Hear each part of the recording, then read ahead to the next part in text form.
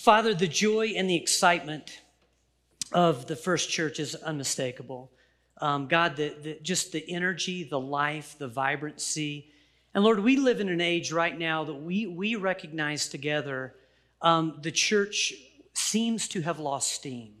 There are many who we would call spiritually asleep, Lord. We can even look back at our own lives and just remark on how vibrant we were in the beginning. And over time, we can atrophy. And so, Lord, we just pray that every part of us would awaken to the ministry of your word, to the movement of your spirit, to the life of Jesus, God, that we would be a living church in every respect as we serve and follow our living Lord Jesus Christ. We welcome you, God, in Jesus' name. Amen. Okay, so last week we looked at Acts chapter 2, which is where Jesus fulfilled his promise to empower the first church for mission. Okay, kind of dramatic, hard to miss. And what Jesus did there was he poured out the Holy Spirit on his disciples and those first followers right after his resurrection, so that they could do what he'd been doing throughout the Gospels. And what Jesus had been doing was simple. It was bringing God's life and salvation to the lost and growing up, just the family of God. This is their call now. And so Jesus simply empowered them for this mission. And we saw those first moments, right? As the Holy Spirit came upon these disciples, and suddenly, the only way I can think of describe it is they just go from being people who had heard it and watched Jesus do it. So they stepped into just a whole new world of life and faith and ministry. And it's really neat to see. So that's day one. It's in the books. So let's turn the page now and see what happened after that. All right. We'll begin with Acts 3. I'll read 1 through 5. Morgan alluded to it a moment ago. But here it is. One day, Peter and John were going up to the temple at the time of prayer at 3 o'clock in the afternoon. Now, a man who was lame from birth was being carried to the temple gate called Beautiful, where he was put every day to beg from those going into the temple courts. When he saw Peter and John about to enter, he asked them for money. Peter looked straight at him, as did John. Then Peter said, "Look at us." So the man gave them his attention, expecting to get something from them. Chapter 3 opens. It's really fascinating. It opens with two of the apostles, Peter and John, going to the temple to pray. Okay? Temple's very important here. It's very interesting because the temple is the polar opposite. Okay, it's the extreme opposite from this new church. This new church, folks, 3,000 people just got saved. The Holy Spirit has just been poured out. These believers are energized. In that first church, you better believe when they got together for worship, honey, they were worshiping, right? They are tuned into the apostles. We read that in Acts chapter 2. I mean, this church is just buzzing with excitement and energy and life. The temple is not, okay? The temple is a place of ritual, ceremony. Temple has been going year after year after year. We can look in the Gospels, and what we see from a lot of that leadership these are people, many of these priests and these Pharisees and others, they're on cruise control. They became professional at what they did a long time ago, and there's a lot of going through the motions. We read about the lifelessness of the temple at the end of the Old Testament. So the temple is not like the new church. And here's another thing. The temple also wants nothing to do with the church. And they want nothing to do with Christ or his community.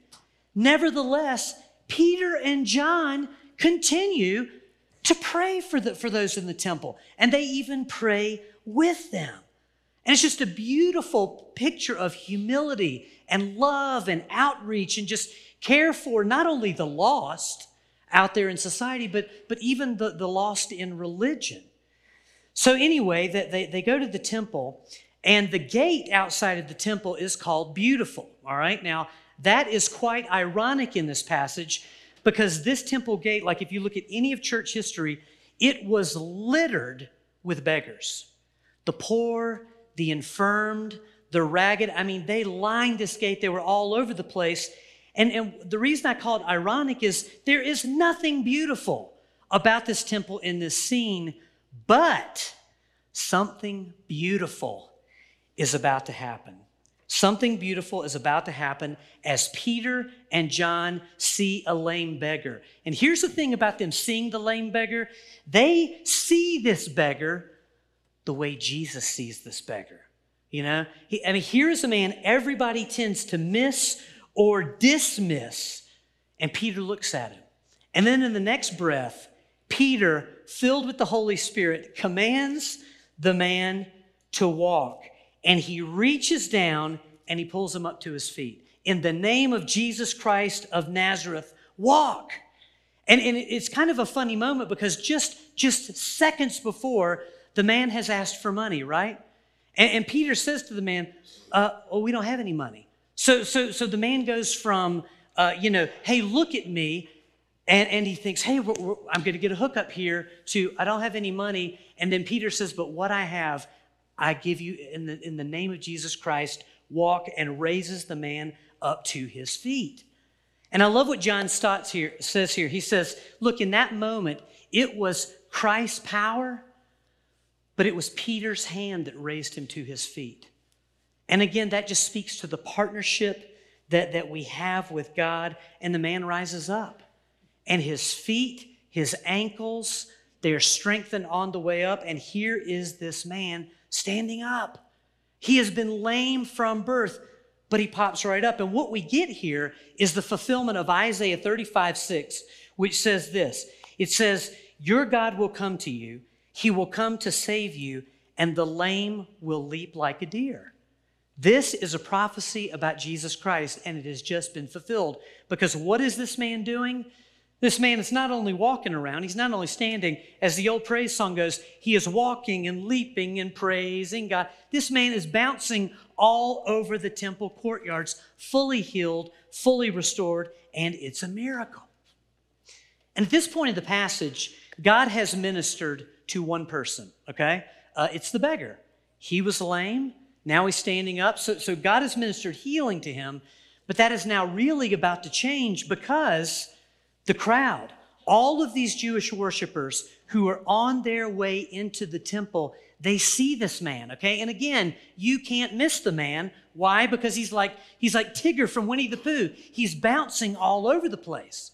The scripture also says he's hugging Peter and John, so he's bouncing around, holding on to these guys, and all these Jewish worshipers going into the temple see it.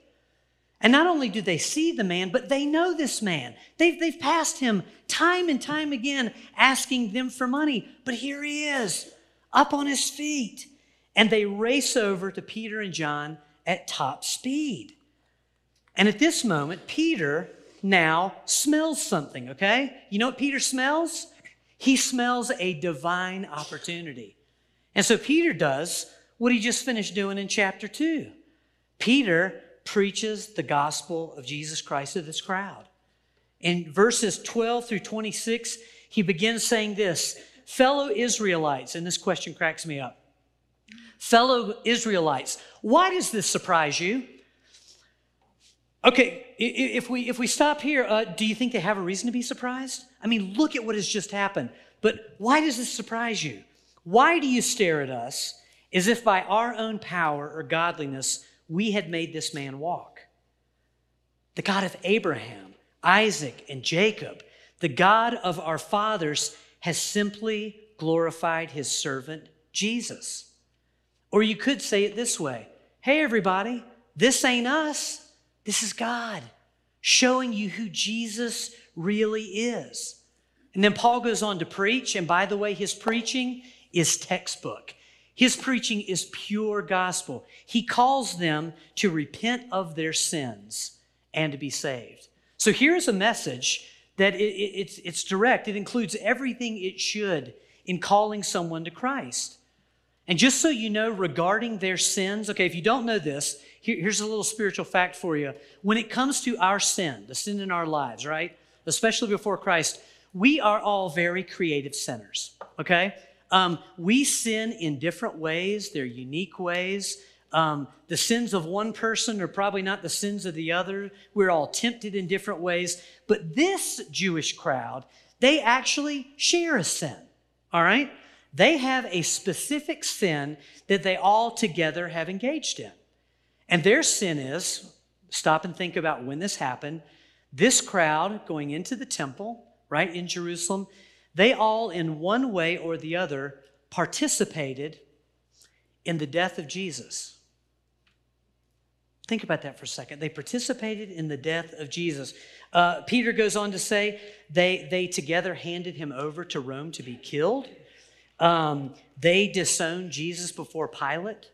They asked that Barabbas, according to tradition, Barabbas, a known murderer, be released and Jesus be killed. This crowd helped to kill the author of life, Jesus Christ. Man, that is one nasty rap sheet. I mean, think about that. That is a nasty rap sheet to set up and then act as judge and jury of not only an innocent man, but of the sinless Son of God and your Messiah. Ouch. That's the sin these guys share. But now get ready to hear the amazing grace of God. Because in my book, boy, you do that, put on the smite boots, strike everyone down. But listen to this, the amazing grace of God for the worst of sinners in verses 15 through 20. You killed the author of life, but God raised him from the dead. We are witnesses of this. By faith in the name of Jesus, this man whom you see and know was made strong. It is Jesus' name and the faith that comes through him that has completely healed him, as you can see. Now, fellow Israelites, I kind of made a new word there. Now, fellow Israelites, I know you acted in ignorance as did your leaders, but this is how God fulfilled what he had foretold through all the prophets, saying that the Messiah would suffer. Repent then and turn to God so that your sins may be wiped out, and that times of refreshing may come from the Lord, and that he may send the Messiah, who has been appointed for you, even Jesus. And so what Peter is saying to the crowd is, look, what you did to Jesus Christ, God undid it. And actually, it was God's plan all along. And then here is grace. God knows, and I know, that you acted in ignorance. You know, we talked about sheep last week. Like sheep, you followed your leaders and the rest of the crowd. But even though you acted in ignorance, you still have the blood of the Son of God on your hands. So what Peter is saying is, look, spiritually, you are all as crippled as this beggar was just a few minutes ago. And yet God just healed him. Christ made him whole and strong. So place your faith in Christ so that you can all be clean, whole, and made new. Is that incredible grace? The love of God for those who killed his own son. It's a beautiful, beautiful picture. And then Peter adds here an important note of ultimate truth in verses 22 through 23, because he's dealing with the Jewish crowd. He says to them, look, Jesus is the Savior Moses told you about. So listen to him. Place your faith in him. Be rescued and restored. Do that, or, and again, here's ultimate truth, reject God and be cut off. The choice is yours. You talk about probably a moment of just sober, deafening silence in all of this. And then I love Peter's final encouragement to them in verse 25, as he says, come on, guys. Come on, listen. Come on. You are heirs of the prophets and of the covenant God made with your fathers. In other words, Peter's saying, look, don't miss out on this. This is the opportunity of a lifetime to know Jesus. And so 3 ends, and then chapter 4 begins, and we get a dramatic change in the scene here as a group wanders in, known as the Sadducees. Now, the Sadducees do not believe in resurrection. So they wander into the scene and they hear Peter and John preaching about resurrection, the risen Christ. So the Sadducees, using their religious authority, they seize Peter and John, and they throw them in jail overnight, and then they assemble a kangaroo court, all right? And the next day, the Jewish council gathers, and they even have in tow, probably actually leading the way, they have Annas, the high priest. And they begin the interrogation. And here it is. By what power or name have you two done this thing? Does that strike anybody as strange? By what power or what name have you healed this beggar? They're not even disputing the fact that this man who was laid at the gate his whole life is standing before them, right? So in whose name have you done this? Opening the door for Peter to do for the third time what he's done. Preach the gospel once again.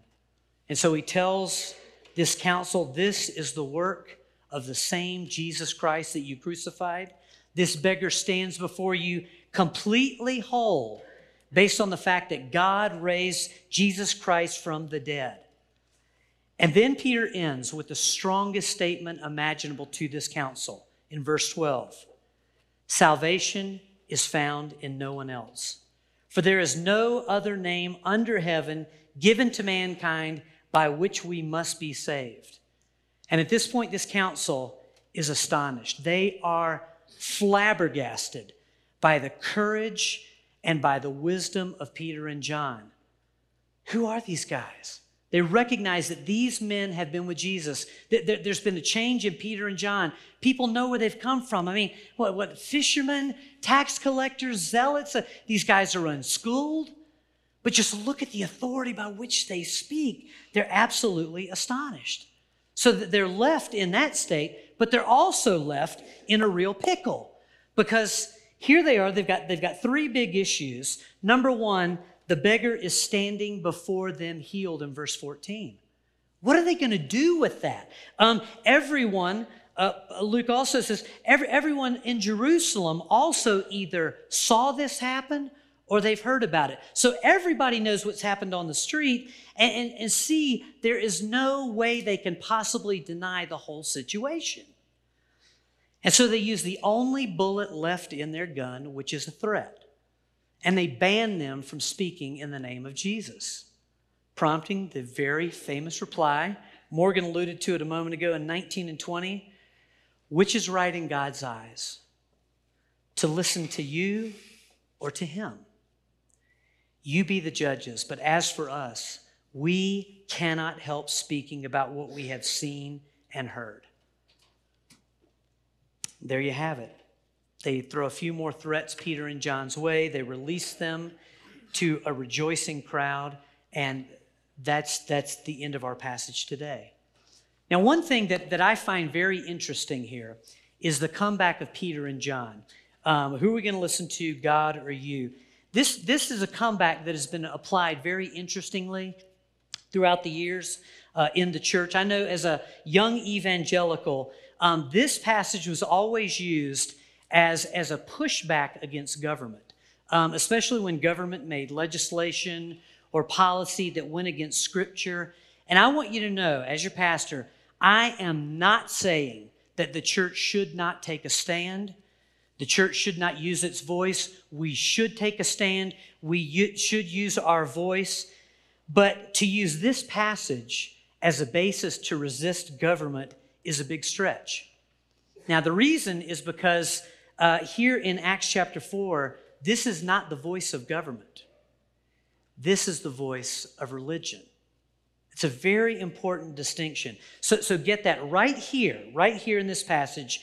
Religion is trying to stand in the way of witness and the Great Commission. Religion is the voice saying, no, do something else, anything else but proclaim Jesus Christ as Lord and Savior. And I want you to know that didn't just happen back then. That still happens today. Sometimes it happens directly, but quite often in the evangelical church, what happens is very indirect and it's very subtle. One of the dangers that we face as Christians who have been here for quite a while in the faith is that we can settle into religion. And I referred to that in my prayer. You know how those first days walking with Christ, you're so excited. You know, man, you witness to anything that moves and maybe even practice on inanimate objects. I mean, we're just on fire with the gospel. But as time goes by, quite often we spend time in the church. You know, and after a while we've been there, we've done that, we've gotten used to it. And what can happen as we settle too deeply into religion is that church becomes more about our preferences than it can become about Christ's purposes. You know, one of the complaints or one of the criticisms of the evangelical church right now is that we spend more time taking care of ourselves, looking after ourselves with programming that really benefits us. Spiritual comfort can very easily become the number one priority of us in the church over the long haul. And when we think about ministry to the lost, evangelism, reaching out, the mission and the ministry of Jesus, they can actually fade into the background of a church that sings his praises and proclaims his truth. Things like communion with God, intimacy with God, maturity in Christ, being empowered by the Holy Spirit can become optional in the church. It happens all the time. Transformed lives can become something that we're not even remotely about. We can even get to a place in the evangelical church where we maximize the sins of the world and we minimize all of our own. And the point here is very clear. We have to be very careful who we are listening to in the Christian faith. And so I would ask you to ask that question to yourself. Who are you listening to in your lives? I've been asking myself all week long, is it my flesh? Is it what I want? Is it the radical right or the radical left? Are even news sources filling my head more than the gospel? Or am I listening to Christ? Am I listening to the Word of God? Am I listening to the voice of the Holy Spirit? Those are really good, sobering questions to ask right here in Acts chapter 3 and 4. I'll tell you what one of the keys, though, is. What's one of the keys to all of this, of really tuning in? It's what chapter 3 opens up with. Again, where are Peter and John going in verse 1? They're going to the temple to do something. What is it? It's pray. Prayer really is offered to us here as a solution for this lethargy, for this falling back into religion. Peter and John are on their way to pray. And I really believe there's a lesson here about worship and witness. And by the way, if you boil down what we are to be all about as the Church of Jesus Christ, it is worship and witness. Both of those begin in prayer. And I just wonder for all of us today, what if we locked on to prayer like the first church did in the book of Acts, in Acts 1 through 4, asking God for eyes to see the way Peter and John had eyes to see, the way Jesus had eyes to see. You know, if walking around in this earthly life in our everyday, just kind of, people turn into like extras in a movie. We don't even see them. But what if we had eyes to see who God was working in, who God would have us reach out to? What if we prayed for the wisdom to know which doors to step through and who to talk to or who to love in that moment? What if we asked God for the courage to follow the Spirit's leading and to even speak truth to power at times? The first church was a people who waited prayerfully for God to fall upon them in Acts chapter 1. After Pentecost, right? After that big explosion and that falling of God's power upon them, they go back to prayer in Acts chapter 2, and they remain in prayer daily. We see that in Acts chapter 3 as they motor along in Christ's mission. Lord, use us with that attitude. Jesus said this, my house will be called a house of prayer. That's who we're called to be. Let me pray for us now. Holy Spirit, we thank you for the beautiful example of the first church. And Father, I love that this church is raised up in the midst of institutional religion. And Father, I know that when we look at the Pharisees and the Sadducees and maybe even that crowd in Acts chapter 3 walking numbly, blindly almost, to go through their ritual into the temple, you raise up this church in the midst of all of that. And Father God, we just ask you today to show us where we may have wandered into religion. God, give us eyes to see where we have grown comfortably numb, or maybe even where we have unplugged from you. Lord, show us what our lives are to be about. God, help us to just reorient to your Great Commission, into being people who are like apostles and those first followers, just saying, Lord, use me. God, I ask that you would set us ablaze with your purposes and to fill us to overflowing with your Holy Spirit. God, cause us to be a people of prayer who are led by your Spirit to minister life in this day and this age. We love you. We honor you. We thank you, God, for this beautiful story and that you're calling us to take our place in it. In Jesus' name, amen.